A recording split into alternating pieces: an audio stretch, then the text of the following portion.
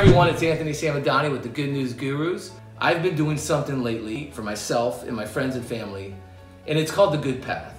I was trying to find a way to balance myself, to reset myself when I felt a little bit tense or a little bit stressed or a little bit confused on what I was doing today to pursue my purpose and passion. So what I did is I came up with a physical mnemonic, I'm calling it. So I took my left hand and I said, okay, left hand, you're gonna represent my mind. And my left palm, it's gonna represent my ego path. So every time I look at my left palm, I'm gonna remind myself of the things that I, Anthony Samadani, want to pursue. Like I want to be very financially set so my parents and my family don't have to worry about money. I want to be known around the world for doing good. These are all my wants. I want to look at my ego path and say, I know what you want, Anthony. And are you on that path? Now, it's cool. This is something we need to recognize. But why is it tilted? Because if you just are on the ego path, you're not going to be happy. We know that. Countless stories of rich and famous people who are absolutely miserable because they were just strictly on the ego path. However, the side of my hand is going to represent my fears. So I'm going to look at my left hand, I'm going to see my wants, and I'm going to look at my fears. My fears, for example, public speaking, and I'm trying to do more and more of it. Fear of being a failure.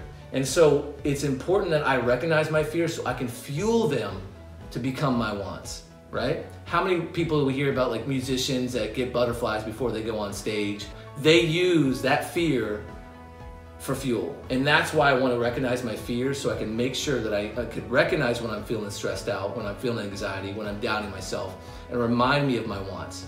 And then on this hand, I want this to be my heart, mind, heart. And so my palm side is going to be my face side, right? This is going to represent my spiritual path. Am I praying on time? Am I meditating? Am I really realizing the bigger picture in life? Why am I doing what I'm doing?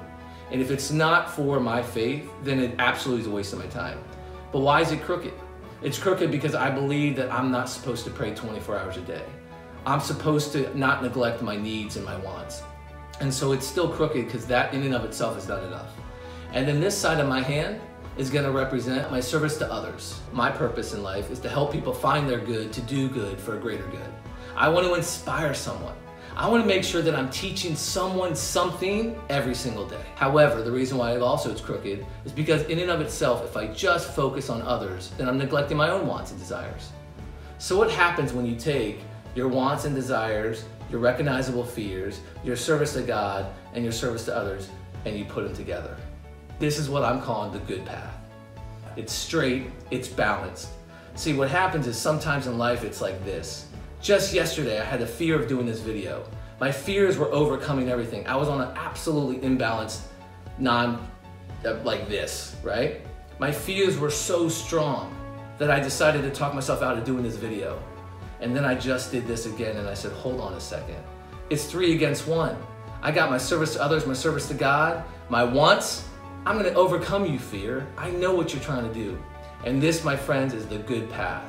I hope it makes sense. I hope you can incorporate it. And I can't wait to hear from you what you think of the good path. Check out my other videos and other interviews from incredible, inspiring people on the Good News Gurus podcast.